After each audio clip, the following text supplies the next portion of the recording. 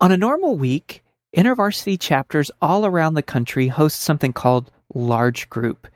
Large group may not actually be large, but it's where small groups come together to engage with God, to enjoy each other's company, and maybe even experience a little bit of transformation. As we engage with ministry during the disruption, there's this question: what happens with things like large group? Can they be done online? Our guest today has figured out how.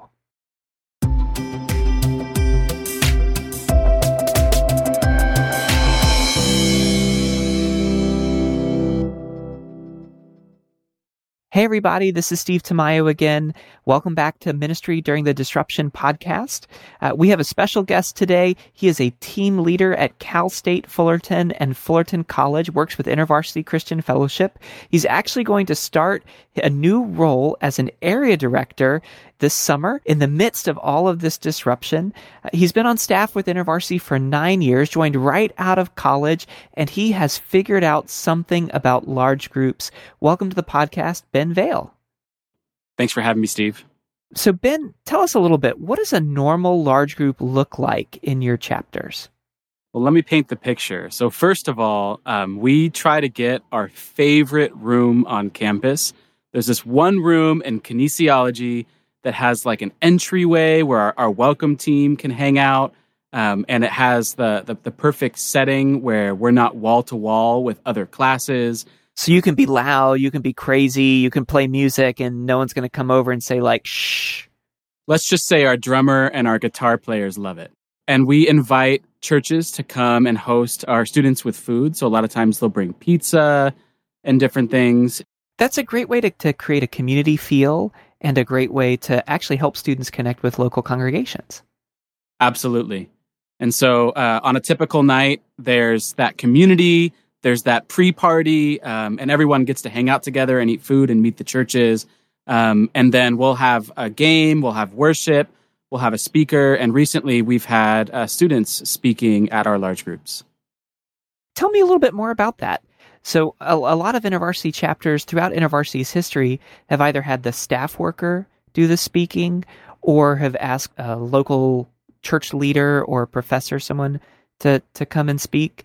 Talk to me a little bit about the decision to have students do the speaking.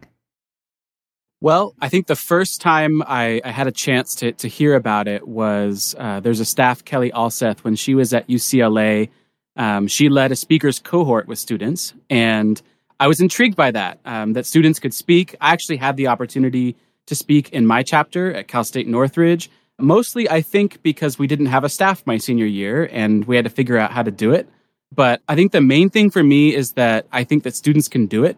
Absolutely, students can do it. Hey, if you're listening to this and you're a student, maybe you're at a chapter that doesn't have a staff, or maybe your staff is sick, or they're not able to engage, they're not able to lead a large group, you could be the one who speaks, right?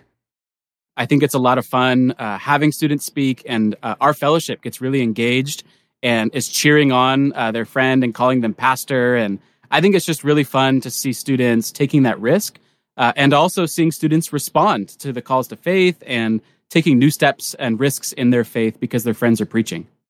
Okay. So you have a story about that, but before we hear that story, I want to ask you a little bit about the decision to do large group online. So you have your favorite room on campus.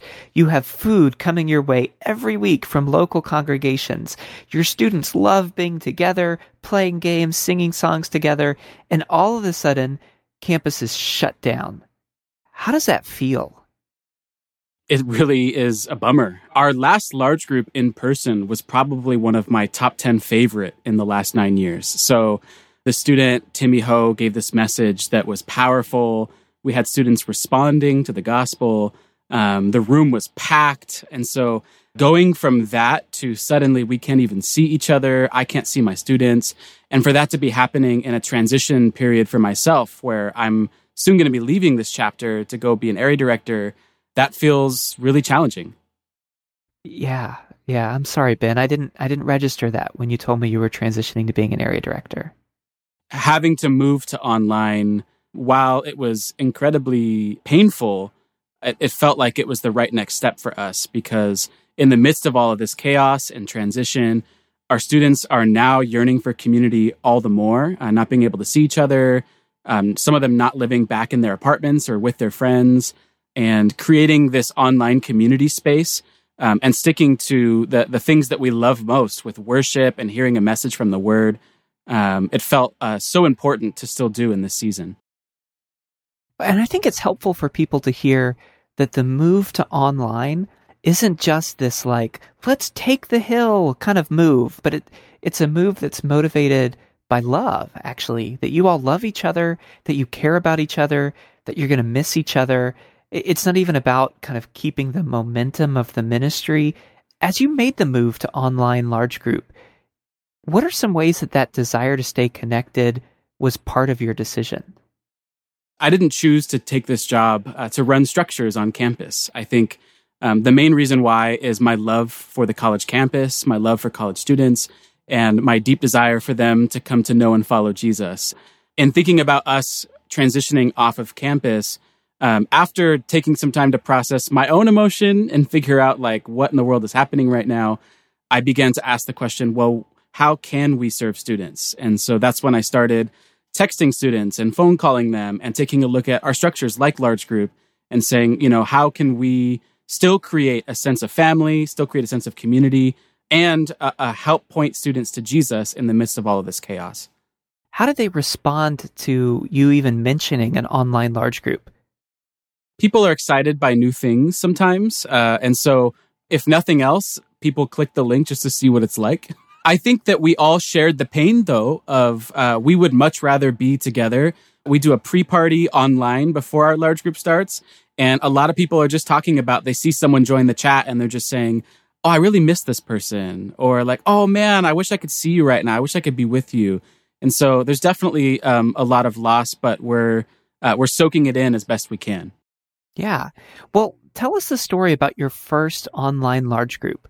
Particularly, what did God do during that time? The main thing that I would say is we had no idea what we were doing. I hear testimonies sometimes where it just sounds like everything went perfect and they knew what they were doing. And I think for us, we were just giving it a shot and clicking play. We tried to coordinate with our teams to figure out how we can still do worship and still have a speaker. But this poor student, Peter, was about to give his very first message ever and do it to a laptop. His first message ever? Yes, to a laptop. And so there was loss for him to not be able to give that in person, and he would say that. But he was also down for the challenge and honestly did a pretty good job dealing with giving his first message to a blank screen. So what was it like at large group? You've played your games, maybe have engaged with some music, and then he gets up and speaks. What sort of things are you expecting to happen after his message? So Peter chose to give a slightly more indirect call and actually invited people to respond by sending him a direct chat on Zoom. And so this removed some of the pressure. There was already a lot of social pressure of everyone's watching me on my cameras right now. And there's actually a high school freshman that had joined our call that was watching this message and felt just a move of the Spirit in him. And he responded and said, I want to grow in my faith. I want to be able to follow Jesus more fully. God can use an online space. Hey, if you're listening to this, Ben has willingly been dragged into leading a webinar on this very subject, online large groups. He's broken down into what do you need to do in an online large group? What are some best practices? He's shared some of the things that he's learned in the process. You can find out more information about this webinar at intervarsity.org/online. It's going to be happening on Wednesday, April 1st. But if you listen to this after Wednesday, April 1st, it's not an April Fool's joke. You can go to intervarsity.org online and we will put a recording of the webinar right there on our site. Ben, thank you so much for being willing to do this. Absolutely. It's my pleasure.